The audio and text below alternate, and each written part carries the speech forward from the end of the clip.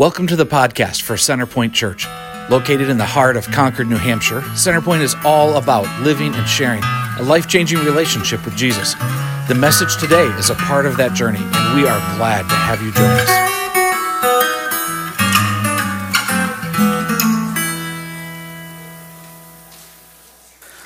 All right, it is good to be together to worship our God together.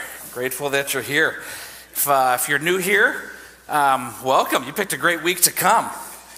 And not only as we worship God as we gather here, we're wrapping up a series that's been really encouraging to be a part of. We've got all the stuff going on outside in the south wing, looking for opportunities to connect. So you'll hit that after the service. Don't get up right now and go out there. Just hang with me for a few more minutes, and then after the service, we'll head out there. And this is what it means to be us together, all right? So we're learning those things as we walk together. I'm grateful that you're here and a part of it. If you're new here and we haven't met, my name's Matt. I'm just one of the pastors here, and love to be able to pray with you and serve you and help you connect with what God is doing here. So let me know how I can do that, all right? I want to pray for us as we get ready to jump into our message, and then we'll read Scripture together and learn together. So let's pray. Father, wow, it is just great to worship you. I'm encouraged as I worship you. I suspect I'm not the only one, so thank you for the opportunity that we have to do that you have rescued us through your Son, Jesus. You have called us your own by your grace, that we stand before you forgiven and free and filled with your Spirit. God, that's the life that we want. We want life in you. We want to walk with you as you lead the way. And so help us to do that. Even as we study your word, may the same Spirit that inspired these words be the Spirit that makes them come alive to us today. Father, we ask that you would open our eyes to see what we don't normally see. Sometimes our eyes are just closed. We miss it. God, would you, by your grace, open our ears to hear what we so easily miss and are deaf to. Sometimes we're just so distracted by all the white noise in our world and we don't hear what we want to hear. Give us ears to hear. And God, give us hearts that are humble and soft and teachable in your care. Sometimes we're just so stubborn. But soften us, soften our hearts by a work of your grace, we pray. In Jesus' name, amen. Amen. So we're coming to the close of this series, Beautiful Feet. Is anybody convinced yet that feet are beautiful? Yeah, sometimes they're still a little bit gamey, aren't they? Oh, we're not so sure. You know, we've been here long enough that the notion of feet has kind of blended into the background for us, so we're not paying that much attention to us. But Scripture says, beautiful are the feet of those who bring good news. And these are feet that have been worn and calloused and bloodied, running through the hills, proclaiming the good news of God. The arrival of his kingdom through Messiah. The availability for all people of all nations to join him, to be a part of his life through the forgiveness of sin and the filling of his Spirit. This is the good news that is proclaimed high and low. And as we run throughout the world, our feet get banged up and bloodied and cut and splintered and calloused. At first glance, anything but beautiful. But let's remember, beautiful are the feet of the ones who bring good news.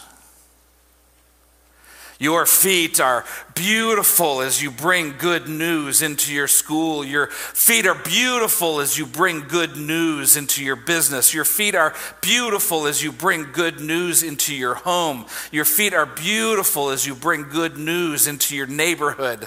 They may look battered and cut and bruised and callous, but man, those paws are beautiful because they bring good news.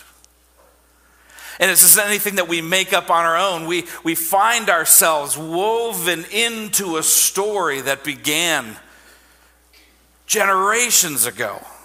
This is what Acts gives us. What does it look like for people to follow Jesus faithfully into the world, having beautiful feet?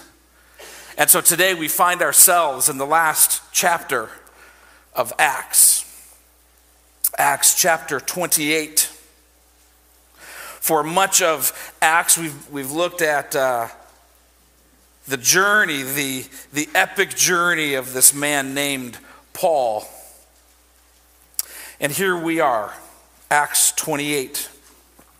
I want to read beginning at verse 17. All right? Acts 28, beginning at verse 17, and then we're going to take it right to the end. Got to read those last words. So we find Paul here. We're going to talk about his context in just a moment, but let's just read beginning at verse 17. 3 days later, Paul called to gather the local Jewish leaders. Now when they had assembled, Paul said to them, "My brothers, although I have done nothing against our people or against the customs of our ancestors, I was arrested in Jerusalem and handed over to the Romans. They examined me and wanted to release me because I was not guilty of any crime deserving death. But the Jews objected, so I was compelled to make an appeal to Caesar. I certainly did not intend to bring any charge against my own people. For this reason, I have asked to see you and talk with you. It is because of the hope of Israel that I'm bound in this chain." And they replied, "We've not received any letters from Judea concerning you, and none of our people who have come from there has reported or said anything bad about you. But we want to hear what your views are, for we know that people everywhere are talking about this sect." Now they had arranged to meet Paul on a certain day and came in even larger numbers to the place where he was staying. He witnessed to them from morning till evening, explaining all about the kingdom of God. And from the law of Moses and the prophets, he tried to persuade them about Jesus. Some were convinced by what he said, but others would not believe. They disagreed among themselves and began to leave after Paul made this final statement: "The Holy Spirit spoke the truth to your ancestors when he said through Isaiah the prophet," so this little section he's quoting from Isaiah the prophet, "Go to this people and say, you will be ever hearing but never understanding. You will be ever seeing but never perceiving. For the people's heart has become calloused. They hardly hear with their ears, and they have closed their eyes. Otherwise, they might see with their eyes, and hear with their ears, and understand with their hearts, and turn, and I would heal them. Therefore, I want you to know that God's salvation has been sent to the Gentiles, and they will listen." For 2 whole years, Paul stayed there in his own rented house and welcomed all who came to see him. He proclaimed the kingdom of God and taught about the Lord Jesus Christ with all boldness and without hindrance. Notice there's no phrase there that says, "the end." If we were to put real good punctuation on this, we'd say with all boldness and without hindrance, ... For the mission continues even in our day. So what was Paul's situation here? What led him to this place? As we look at Paul's story, we see that there was incredible suffering on his journey here. From the road to Damascus, where Jesus knocked him off his horse and spoke to him and blinded him, all the way to this point that we find him under what would be considered house arrest, awaiting his audience before the emperor, before Caesar. And all along this way, there was great suffering. He was called, commissioned to be a part of the spreading of the good news. So he suffered the hand of accusations. He was hauled before a number of times. He was hauled before ruling councils, Jewish ruling councils, and accused of blasphemy, leading people astray. He had threats on his life. There were people who swore that when he was transferred in prison, transferred from one space to another, they would intervene and kill him, and then would finally be done with this Paul. He had threats to his life. He withstood riots. People were so angry with the stuff that he was doing. They were literally like rioting in the streets. Like, imagine if Philadelphia would have won the Super Bowl. Like, we get a glimpse of what riots are. But this is like what Paul was in the center of. Like, he withstood all of these things. And even in his journey, just recently before this, he was shipwrecked. Just trying to get from Jerusalem to Rome. He was shipwrecked. And everybody on board survived. Like, God had spoken to him, like, you're going to survive. Everybody on board is going to survive. So everybody survived the shipwreck, and they found themselves onto a beachy island as the ship was torn apart by the winter waves coming upon them. And they all crawled ashore. They accounted for everybody there, and none of the other prisoners that were being in transport had escaped. Whew, that was pretty good. And so they were building a fire. Right? So he survived riots, accusations, threats against his life, shipwreck, disaster. And he's building, I just want to build a fire. And as he reaches into the brush, do you know what happened? A viper comes out and snatches him by the hand. Are you kidding me? Just trying to build a fire. And so people were like, ooh, he must be cursed. He shook the viper off into the fire, and nothing happened.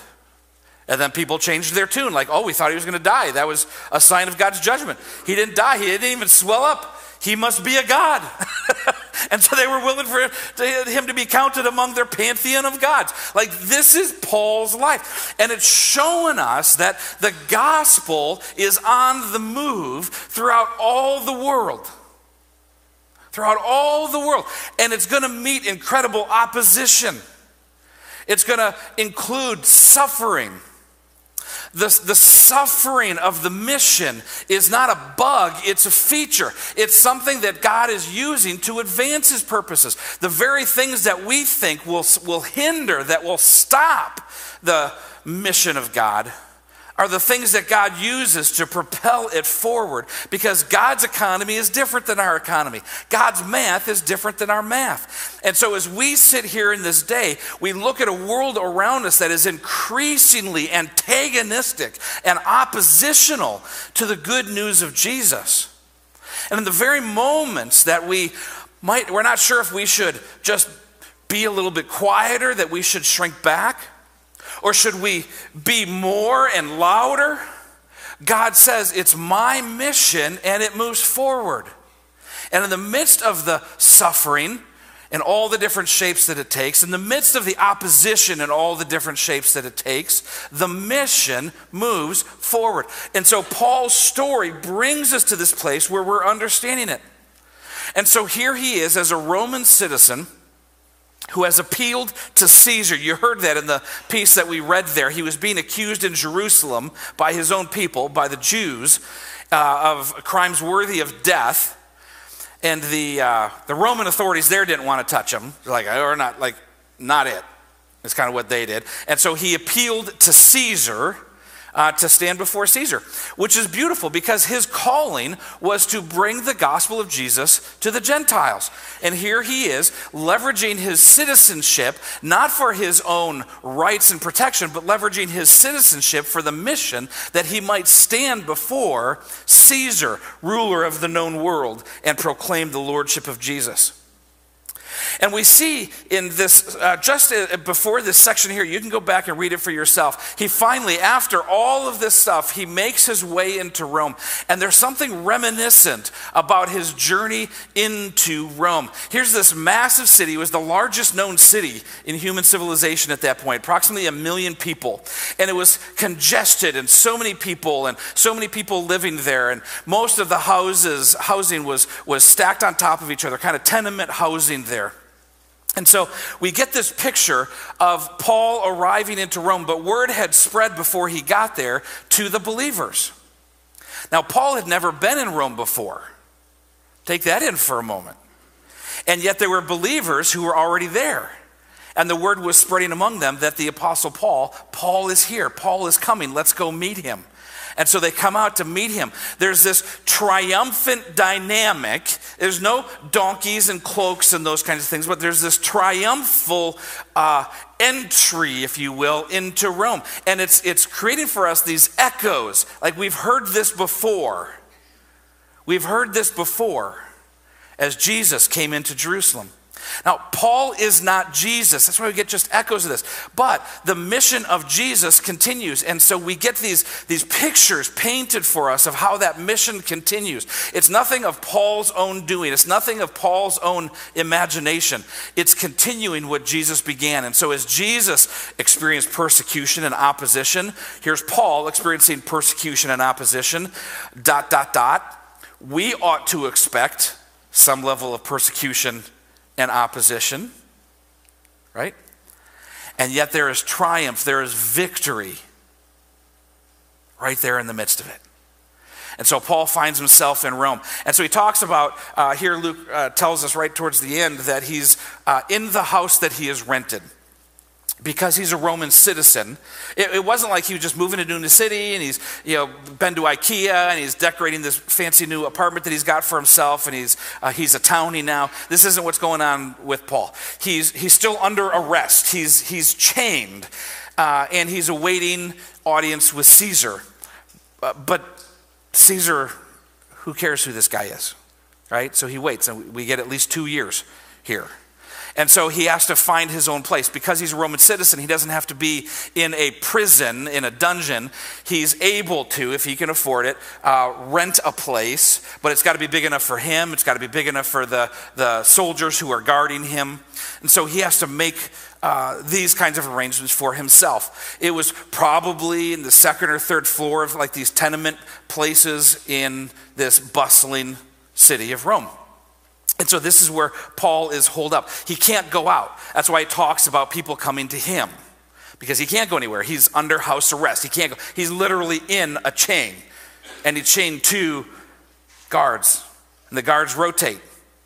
And we even learn in some of his other letters that those guards, some of them have come to faith in Jesus because here they are. They're trapped with him.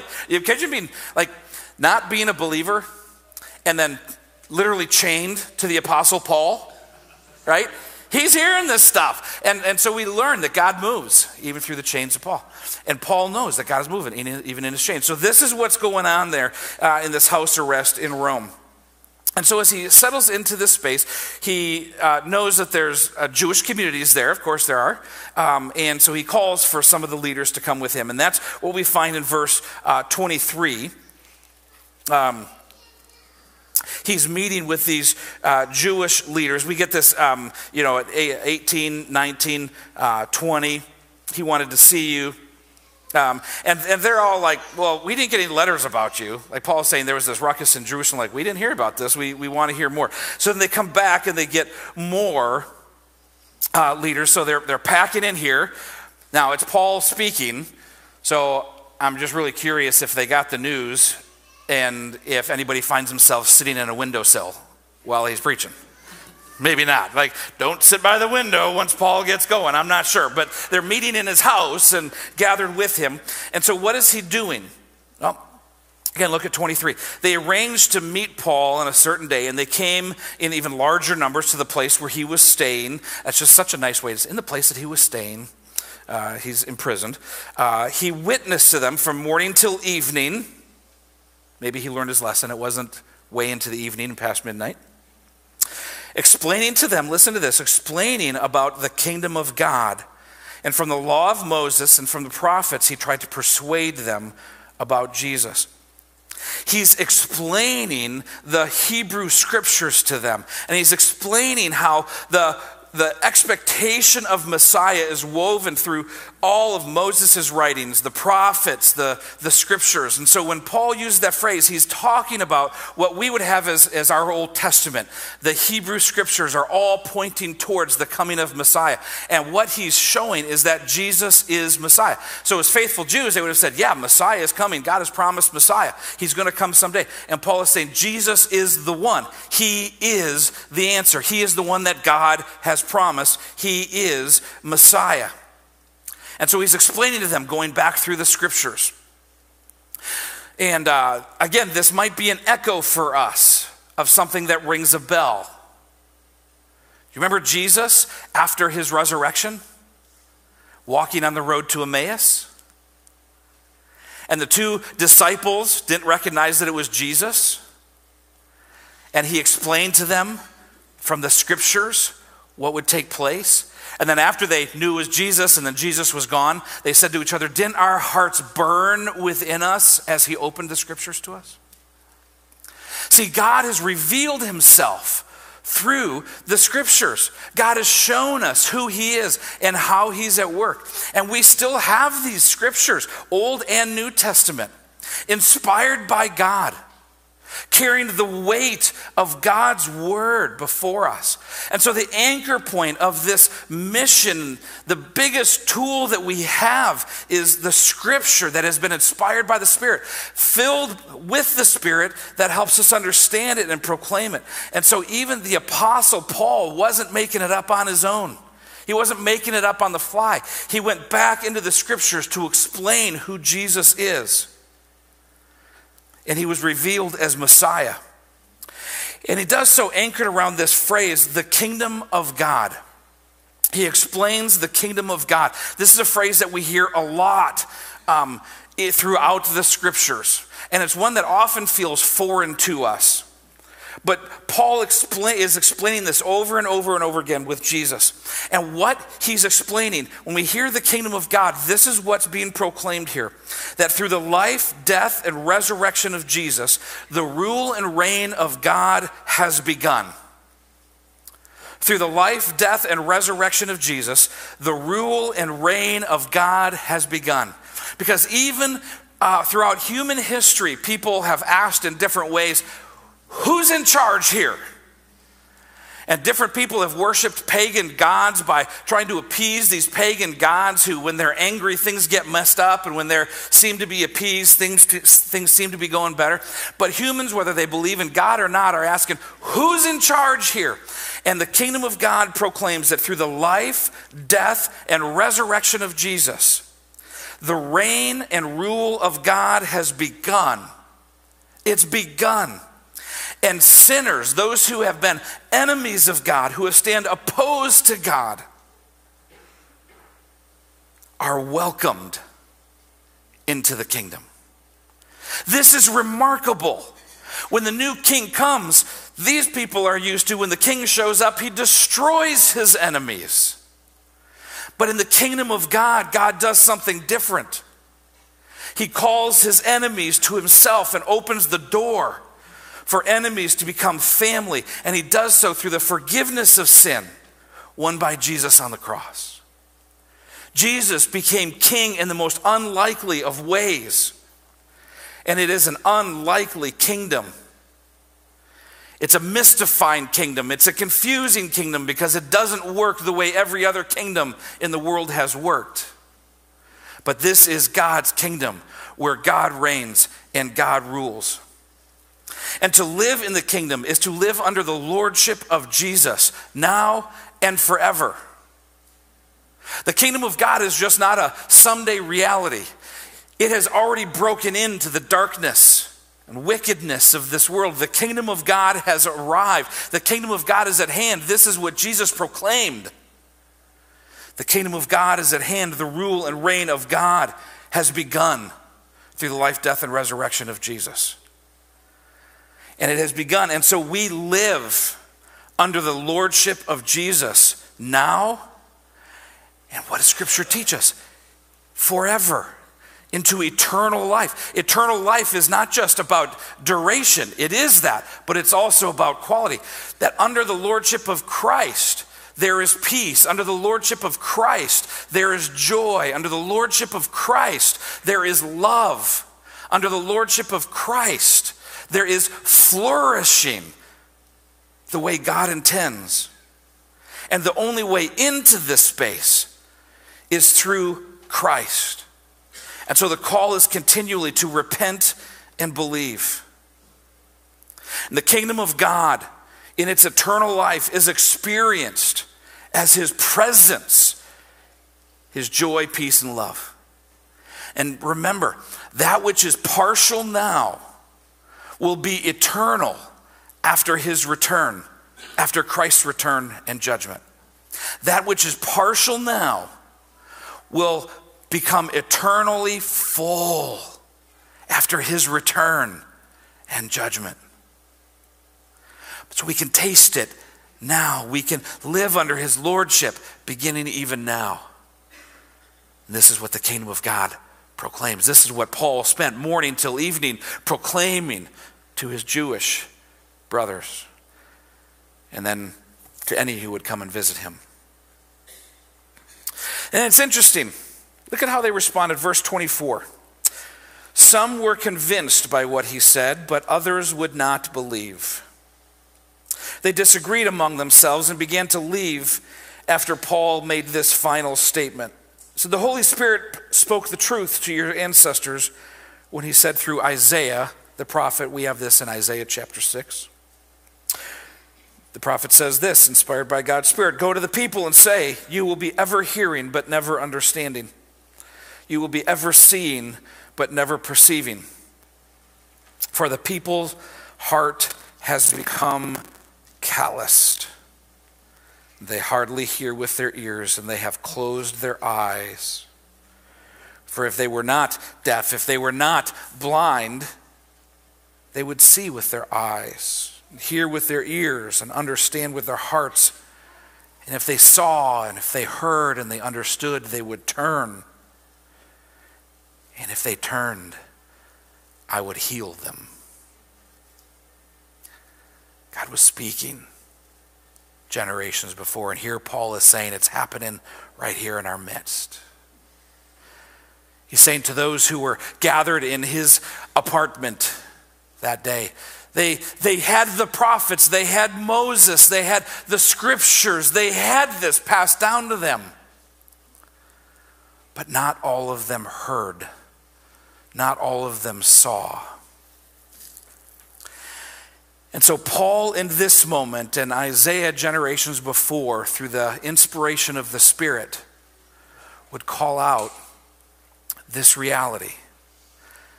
And this itself is a pronouncement of judgment.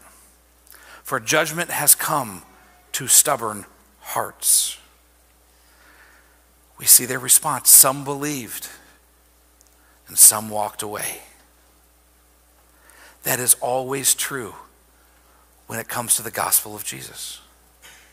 There will be those who will believe, whose hearts are soft, whose ears are open, whose eyes can see, and there will be those who are stubborn and blind and deaf. That's always true. And notice at this point, Paul is talking to religious people.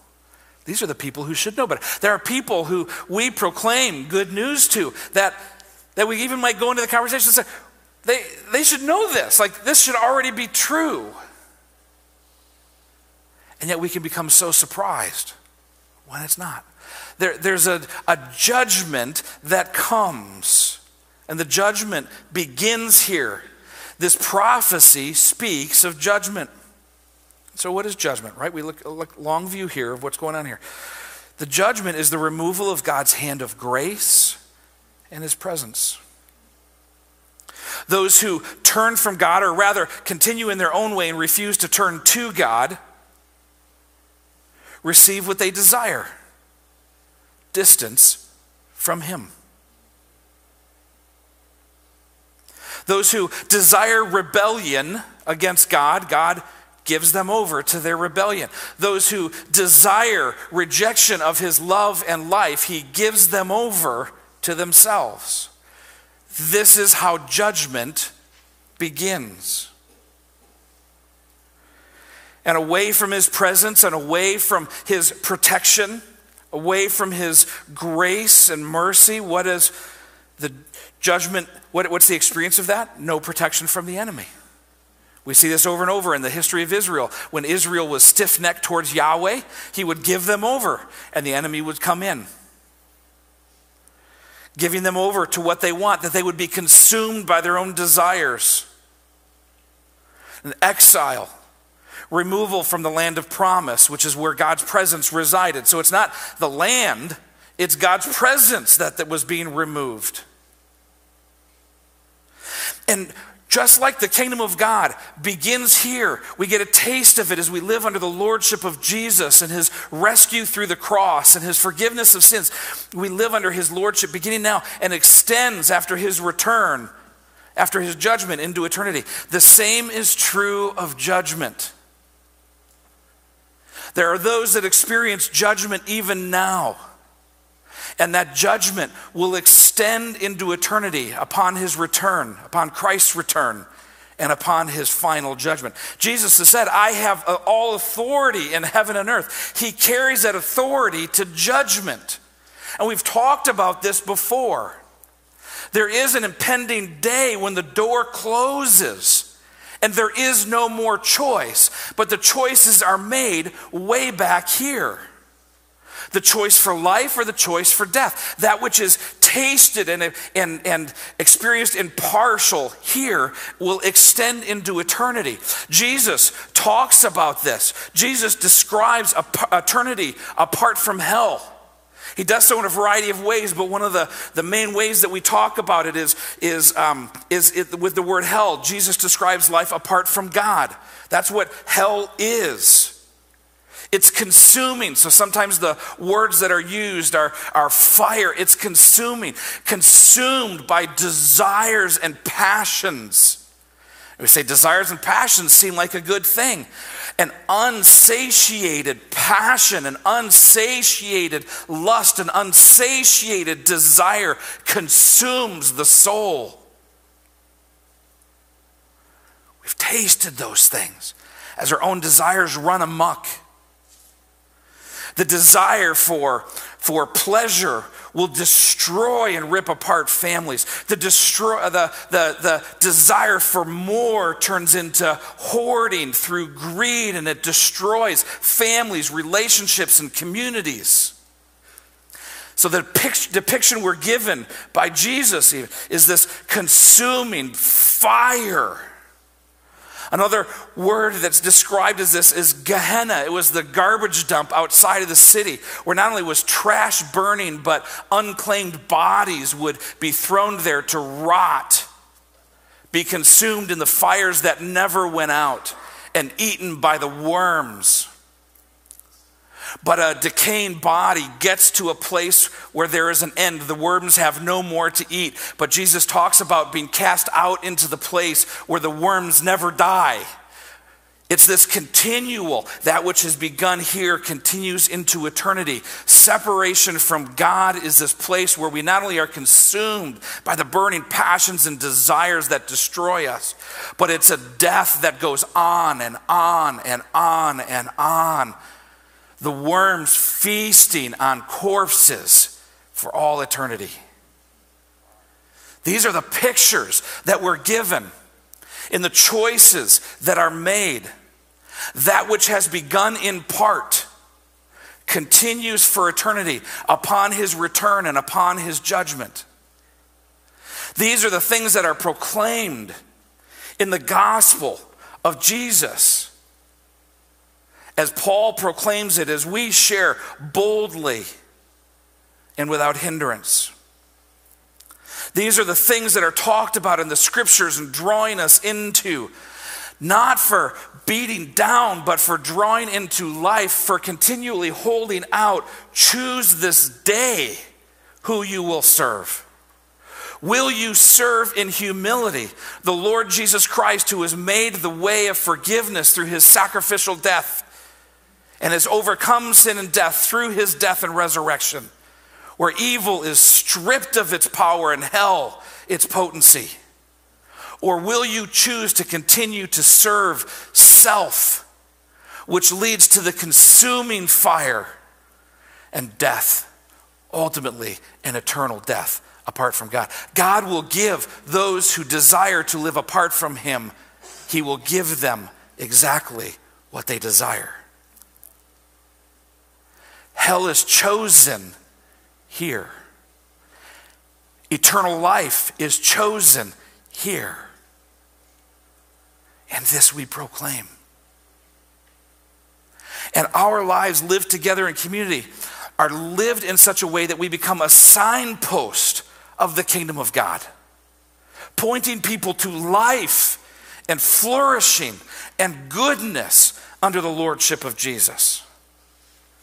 And so we see Paul proclaiming for 2 years in the place of house arrest, proclaiming the kingdom of God and the lordship of Jesus. He shared with anybody who would come and talk with him. And think about your life. There are those who certainly need to hear, no? Who are those that might come and sit and listen? It's hard to know sometimes, isn't it? Like, we're not in chains. We're not just waiting for him to walk through the front door. We go, we're with, but we have a sense. Who's listening? Who has ears to hear? Who has eyes to see? Who has hearts that are soft? We don't know until it's proclaimed. And then we know by their response.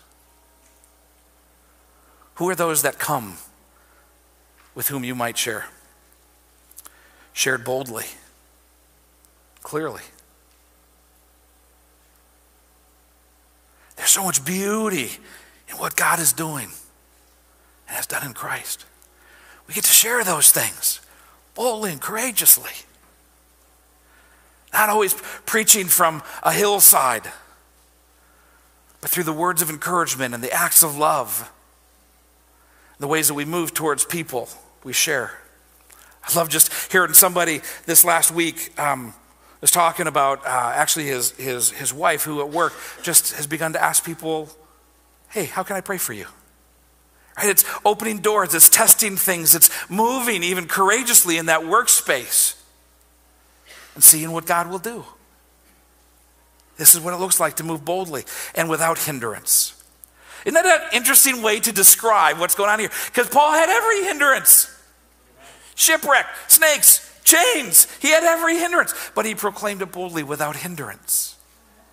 Friends, you and I so quickly look at the things of our lives and consider it hindrance. Well, I can't. And hush, hush here. And I'm not sure there. And I don't have the answers here. We so easily succumb to hindrance, do we not? But as we follow God, as we live in the spaces, we embrace the making of beautiful feet. Beautiful are the feet of the ones who bring good news. This is who he is.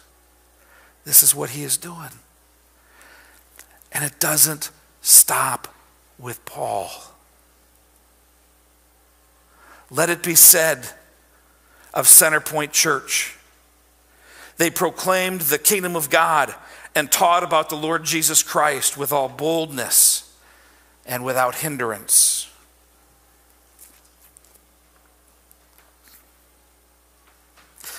The mission continues. The same Spirit that empowered them way back here in Acts chapter 2 is the same Spirit that lives in us. The same kingdom of God that was proclaimed there is the same kingdom of God. The same Jesus who reigned and ruled in that day is reigning and ruling in this day. And in this day there are still those far and wide who have not heard. And the only way they will hear is through you, through us. As we pick up the baton and run the race set before us with all boldness and without hindrance.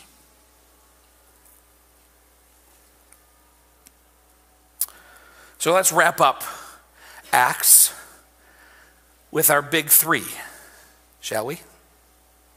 There's lots of things that have been percolating up through this whole thing. But let's just wrap it up with some big three here, all right? Very simply, we got our big three up on our screen here. Jesus is Lord. Boom, done. Like that's the, Jesus is Lord. He has overcome sin and death.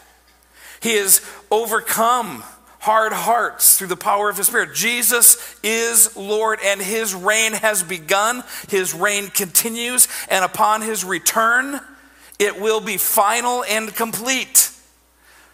But Jesus is Lord. It's not Jesus will be Lord. Jesus is Lord.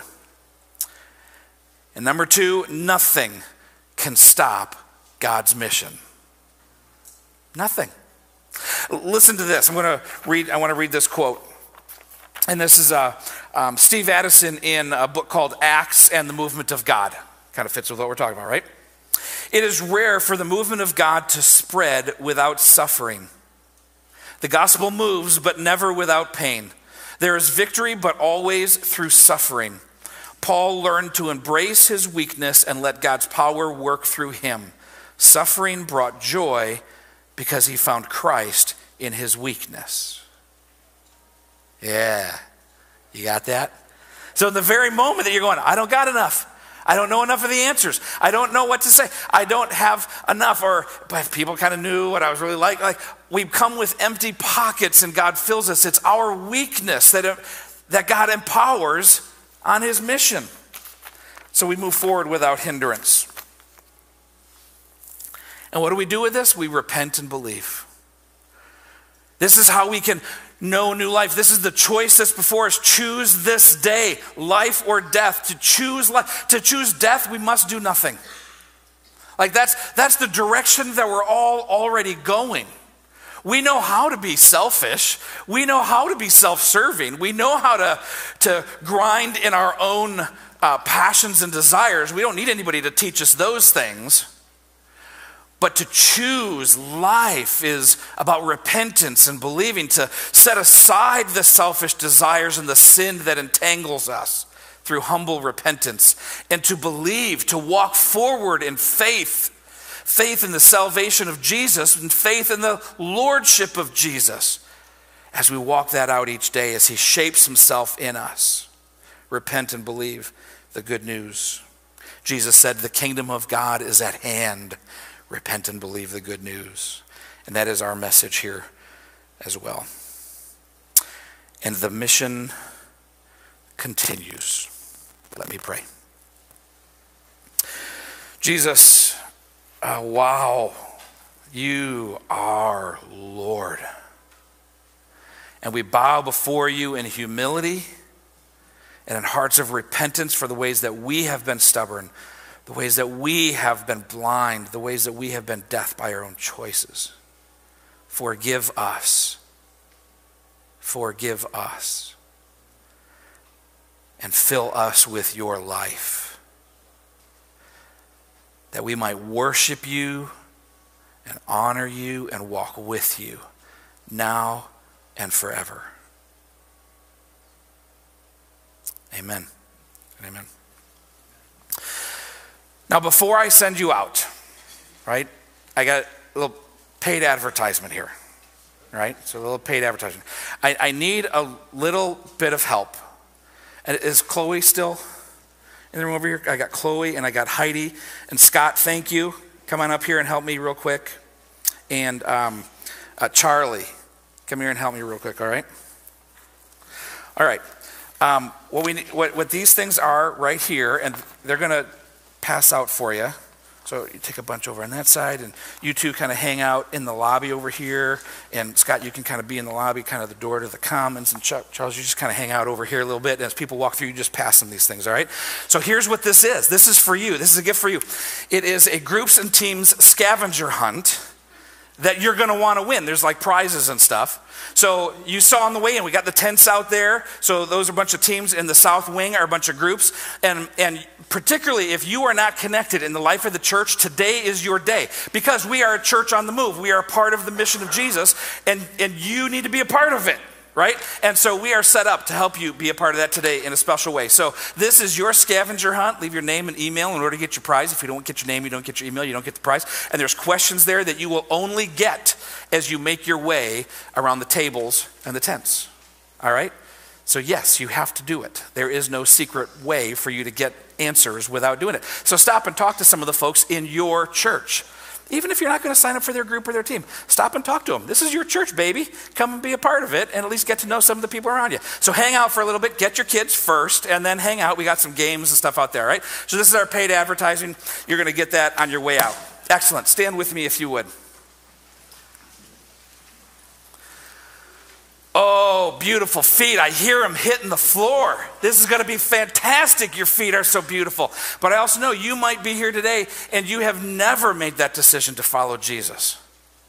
And you've been following after your own desires and passions, and you want life. You want the life that comes only through Jesus. Our prayer team up here would love to talk to you and pray with you. Prayer team out there at the tent would love to talk with you and pray with you. I would love to talk with you and pray with you so that you might know that new life. All right?